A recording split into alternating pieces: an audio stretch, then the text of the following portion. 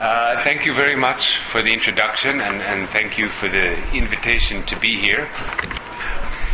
Is really to try to talk about power. I mean, and as you heard, I'm a political scientist, so this is our unique obsession. But why, to some extent, it is so useful as a way of making sense of what's happening with migration. And my point here is to try to provide some definition, and there are a lot of definitions out there, and a vocabulary that we can use.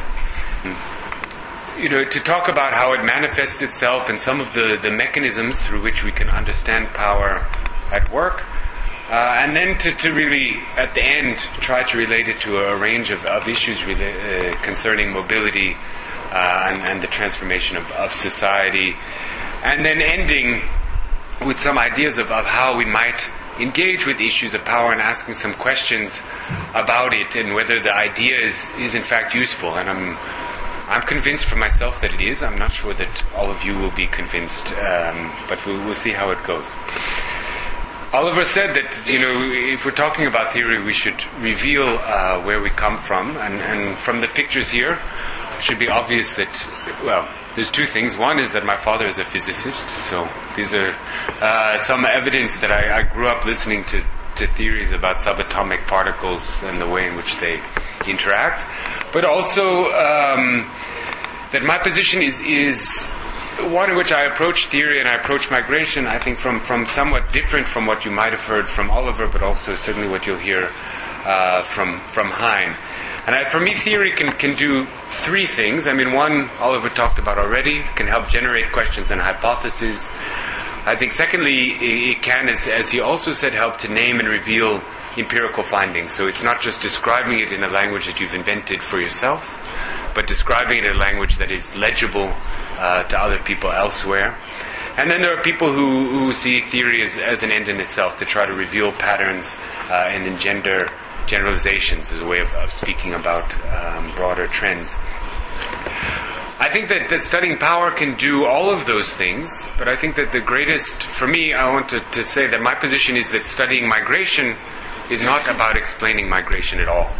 For me, migration, and why I'm interested in it, is that it helps us to reveal the nature of society, the nature of politics, the nature of community, if you will, and that we really need to actually stop theorizing why people move, or at least limiting our theorization to that within migration studies, but rather see migration as a way of understanding a whole range of other social questions. And this is, to some extent, where these diagrams come from. And what these are pictures of is basically throwing one atom at another, and then doing it at a very high speed allows you to understand what that first atom is comprised of. So that it acts as a shock, it breaks apart the first atom, and it reveals the nature of that molecule. And I think migration serves in many ways that same purpose, in that when you have the movement of people, it reveals certain things about what binds society together, and what binds politics and what creates society, that allows us to say something much broader than just about migration per se. We can also, though, reverse it by saying only by understanding those structures, those broader structures of society, are we going to understand why people move and why it's so significant. So that is really where I'm coming from. My approach today is to say that power and the discussions of power can give us this language that can help us signify and add value to studies of in this sort of way. I'm not, like I said, concerned with explaining why people move, but rather how the study of movement reveals something broader around society as a whole. So what are we talking about? Obviously power has a lot of meanings out there in the world. This is not, obviously, this is a joke. This is to try to keep you awake. Is that our concern is with power as a social phenomenon. And what you have here at the bottom of the picture is, I think, something that it embodies a lot of what we're talking about here. It looks like an angry mob, which is a very crude expression of power, but this is actually a mob that's organizing to chase migrants out of a community in South Africa. So there's a lot of questions that we can ask around power here that goes beyond just power as, okay, what weapons are they holding and how much damage can they do? but why is it that they mobilized? Why is it that they see themselves as a community? Why is it that they see themselves as having the right to decide who's going to live in their community? And why is it that migration is something that's seen as threatening to them? And these are all, trying to answer any of those questions, I think will draw us directly into the questions of power. So what do I mean by it? I put a definition here. I don't know if the translators can see it. Okay, so I won't read it to you, assuming that all of you can see it. But I put three of the sort of grand theorists of power across the top. Max Weber, Karl Marx, and Michel Foucault. There's probably a lot of other people who could vie for a place there, but I hope that you'll see why in a few minutes I'm putting them. This is the first stab at power as a definition, and I think we'll talk now about, for some reasons, about why it's problematic. But it's basically, in this definition, which is one that is usually used, how one group tries to get another group or individual to do something they wouldn't ordinarily do. Like I said, this raises, just looking at that, a whole range of questions that we're going to need to try to answer if we want to discuss power, but really if we want to discuss anything related to how migration transforms society. These are some that already came up in the earlier session. At what level does power operate, and where is it most significant? So where should we be looking for it? How do we observe its effects? Right? If we're saying that it's trying to get you to do something, how do we know that my influence has caused you to do something, that you wouldn't have done it anyway? And this is especially the case when we're talking about power exercising itself in a negative way. So it's easy if I say, go run out of the room, and you immediately get up and run. But if I say, look, what we're trying to do is stop migration, how do we know that that was successful if nothing's ever happened, if no one moved? You could claim that you were successful, but you don't have that evidence. So how is it that we go and we study those effects? A third question is the degree to which agency or consciousness is necessary. Is power something that is only exercised when I decide for myself, I want you to do X or Y, and we see that outcome? Or can we talk about power as something that's out there, that's somehow without agency, or is somehow not connected to particular consciousness? And then lastly, how is it related to this whole range of other concepts, notions of legitimacy, authority, influence, control, or regulation? Before we try to answer that, I want to take a step back and talk a little bit about how power is discussed in the literature, how it's used, and I think that we'll see to some extent how this is problematic. The first is a discussion of power as a possession. This is a very classic structuralist, sort of, you could say, structural functionalist or a kind of institutionalist perspective, often one that you will see very much informing positive legalism or lawyers, right, who don't really do empirical work, but assume that power is something that is held in an office or a position. So we say, this is why there's a picture of the White House, the president has power to do X, Y, or Z. The president has the power to call out the military. The president has these sorts of powers. Right? The states, for example, if we're talking about international organizations, have the power to say the UNHCR or other organizations can come into their territory or not. Other people talk about power as a resource. This is something that is kind of out there that can be used. It's generated and then used. This particularly, we see it in the language around social capital. Language, it's a relationship, and in all of these it's some sort of relationship, but through generating a series of relationships, you're then able to expand your influence, expand what you can do, get more people to do something for you in the way that you'd want. Education is also a way of accumulating power, in that you know how things work, you can outsmart people, you can intimidate them, that sort of stuff. Weber, particularly, and others, talks about charisma as a kind of power, as something that you hold. It's a kind of magic that you've got that you can then wield with other people, on other people, right? Discussions of witchcraft, discussions of other kinds of symbolic power often fit in this language. The last approach, and the one that I'm going to adopt, and I think makes the most sense when we're studying migration, is really to look at power in less as a possession or less as a resource, although those can be handy, but rather as a system of strategy, practices, and techniques of influence and control. So here we start to see an intersection with the language of governance and regulation, migration and asylum regimes, with emphasis here on regime, which is a system of kind of mutually enforcing rules, or even in a kind of language of social movements. We just had a long discussion at lunch with Raoul around how social movements try to mobilize people, how they try to shift the discussion, how they try to change the way in which we talk about things. So I think that is really, when we're talking about migration, is the kind of way in which we should understand the relationships that surround power. In all cases, power can operate through at least 3 different mechanisms, and I think this is useful when we're trying to start to move from an abstract discussion of influence to looking at the concrete manifestations. The first of these is what many of us will understand as power in its crudest form, and it's the one term that Weber himself, whose picture I've left up here, describes as power. This is coercion, which is really the use of physical force, or the threat of physical force, as a way of getting people to do something or not do something. This is a kind of approach that's typically in political science associated with what we would call a realist school, or neo-realists, in which the emphasis is on military power, security, border control, all of these sorts of nasty things that we typically don't care very much for. We also see it manifested then in terms of land invasions, slum raising, clearing of slums, torture, rape. All of these are the kind of physical manifestations of power, along with, for our discussions, the use of detention, deportation, police harassment, these sorts of things.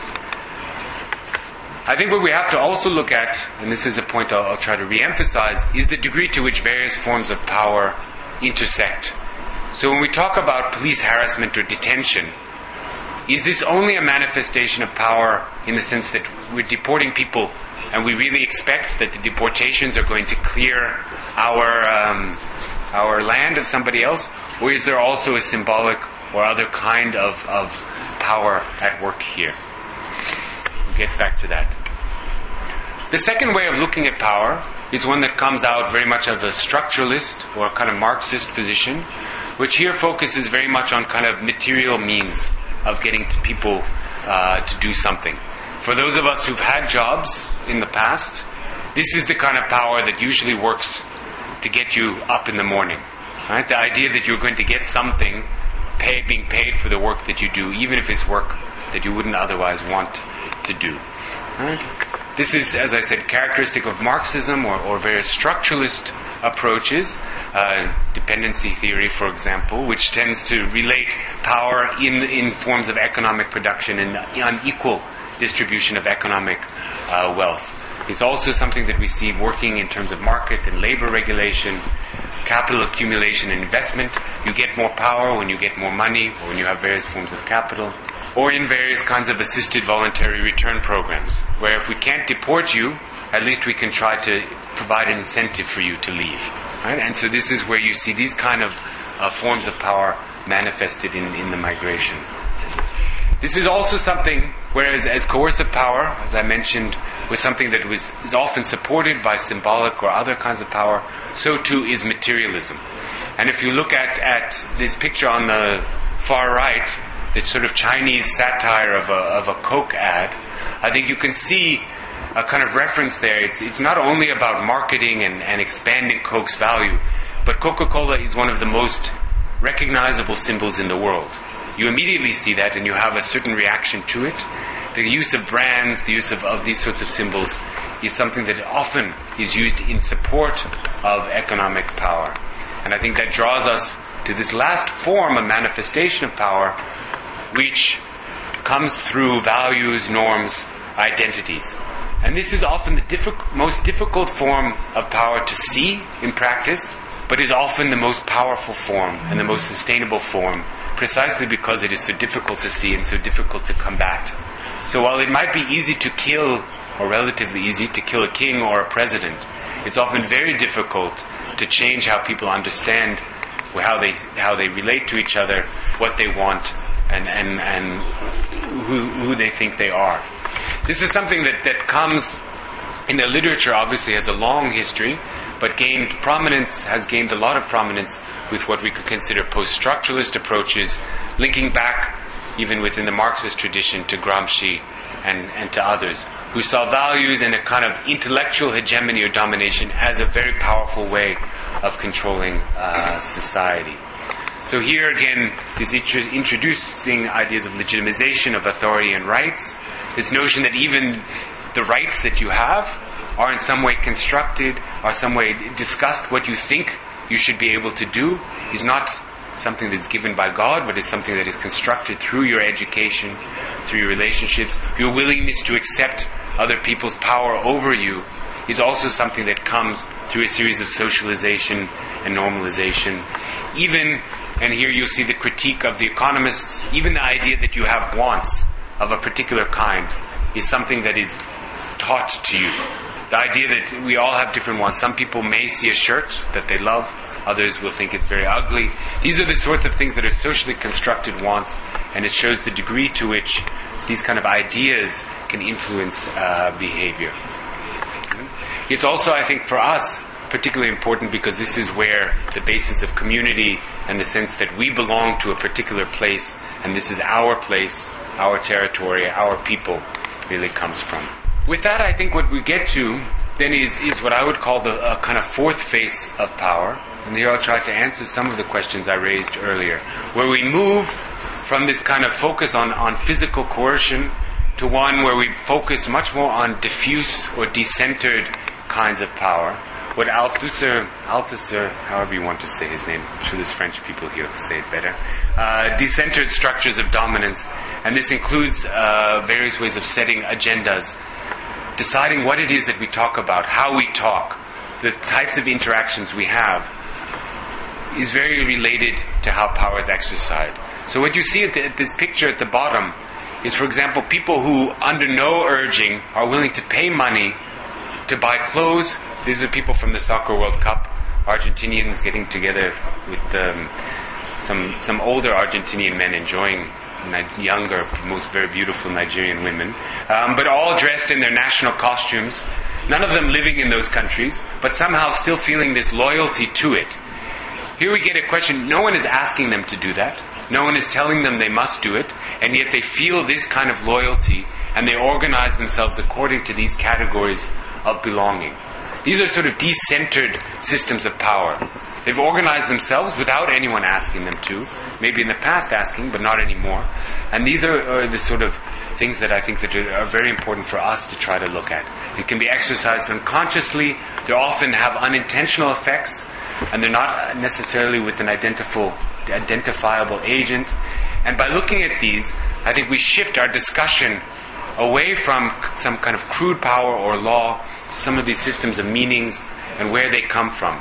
Again, to reiterate, why is it that people believe this is their country, that they should exclude others, that others are threats?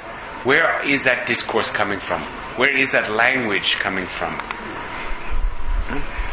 And with this, I think it opens up a whole range of areas for us to explore around daily life. So if we look at the life of migrants and their intersection with other people, what is it that they're doing? What is the nature of the reaction? What is it that can be said? Under what conditions do they try to claim rights? Under what conditions do they try to remain invisible? These are all these kind of decentered results of decentered power, and the way in which communities are bound, and the way in which power and rights can be exercised. I wanted to just look at these two examples also as ways of asking us analytically what we can do in terms of analyzing and using the notions of power. Right? Viewed from different perspectives, these could be seen as capitalist kind of propaganda. Right? On the left, what you see here, it looks like this is a Congolese sign painter in Johannesburg, a painting that he made. But what is it that underlies the imagery that he uses in expressing this man? He's a Western suit, he's doing business, there's a certain norm of respectability that's there, that's being spread through this message. Right? There's not someone saying, go to Johannesburg and spread the message of capitalism, the way in which capitalism takes place. But he's internalized this. This is a message that's then being spread. Similarly, on the right-hand side, I don't know how clear the picture is to everyone. You see, this is a sort of satirical painting called the Socialist Party, right? Which, has Obama there being put in a room with all of these others, Karl Marx again, Stalin, Mao, looks like Castro in the back with his Cuba Libre celebrating. But it's also a way in which you link all of these as a way of resistance. And I think this is something that we get to when we look at representing these things by linking Obama with these others. You're sending a message that is very indirect, but is basically trying to discredit his policies by linking him to a range of other kind of discourses that, at least within the United States, would be seen as illegitimate.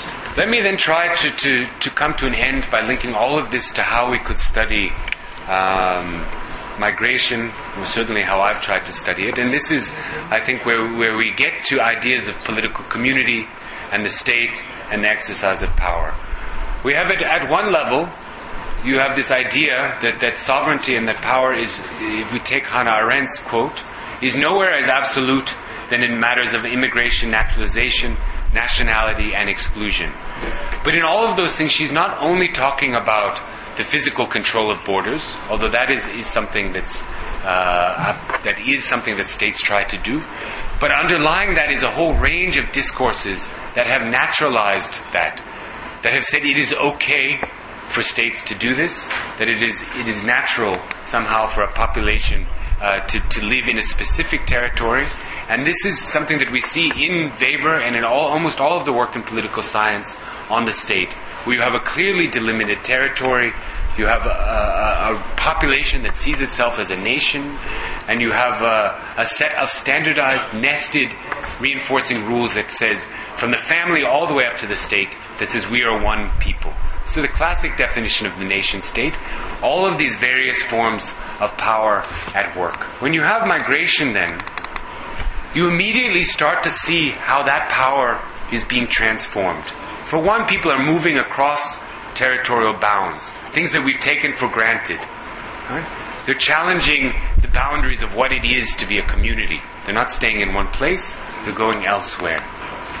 You start to see a diversity of population types with a whole range of different sets of values and different ways of being that are no longer bound in this particular way, in the way that political science and to some extent even old-fashioned anthropology and others have understood community.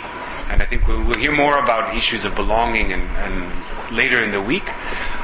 But I think when we start to look at this and we're trying to add signification to what we see in terms of transnationalism, when we see in terms of families that operate across multiple spaces, economies that operate across multiple spaces, the use of a language of power and use of a language of kind of informal regulation can help us to really understand why these are so significant in terms of the basic building blocks of how our society, our global society, is organized.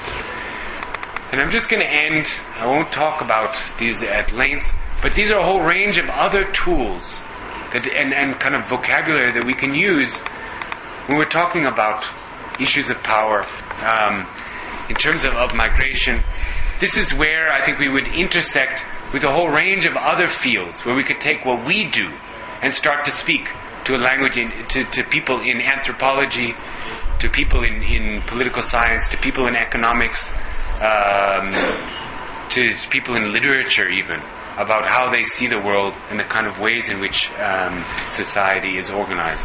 And as I said when I started, I think our power and our influence is not from speaking to each other about why migrants move or how they move, but rather through what we know about migrants, engaging with that whole range of other disciplines and fields to say, look, what you're claiming about the way in which society is organized somehow needs to be refigured or rethought in an era in which people are moving, in which those boundaries that you often presume and those values which you often presume no longer hold. Let me just then throw up a series of questions. Some of these are already raised, some are others, which we can discuss. I hope we can discuss. Again, where should we be looking for power? To what degree is it most significant at different levels of interactions? Again, how do we understand it? How do we identify it empirically? But also, what is it good for? what can we, if our interest is it just in explaining the past or in trying to develop these kind of forward-looking theories? Is it a way of trying to bring together a whole range of different sort of discussions that we've been having, which I think it is. For me, Weber's approach of looking at different forms of power helps us bring economists, anthropologists, lawyers into a single discussion. But also, can our discussion of power and our analysis of power be helpful for those of us who want to move beyond the academy, who want to try to understand how to influence policy? Why is it that those of us in the South tend to do certain types of research while people in the North tend to do other forms of research? Can we use the analysis of power and turning it back onto ourselves to try to understand how to be better theorists, but also how to support others and to challenge whether it's unjust migration systems or whether it's unjust academic systems? What can this analysis of power do for us?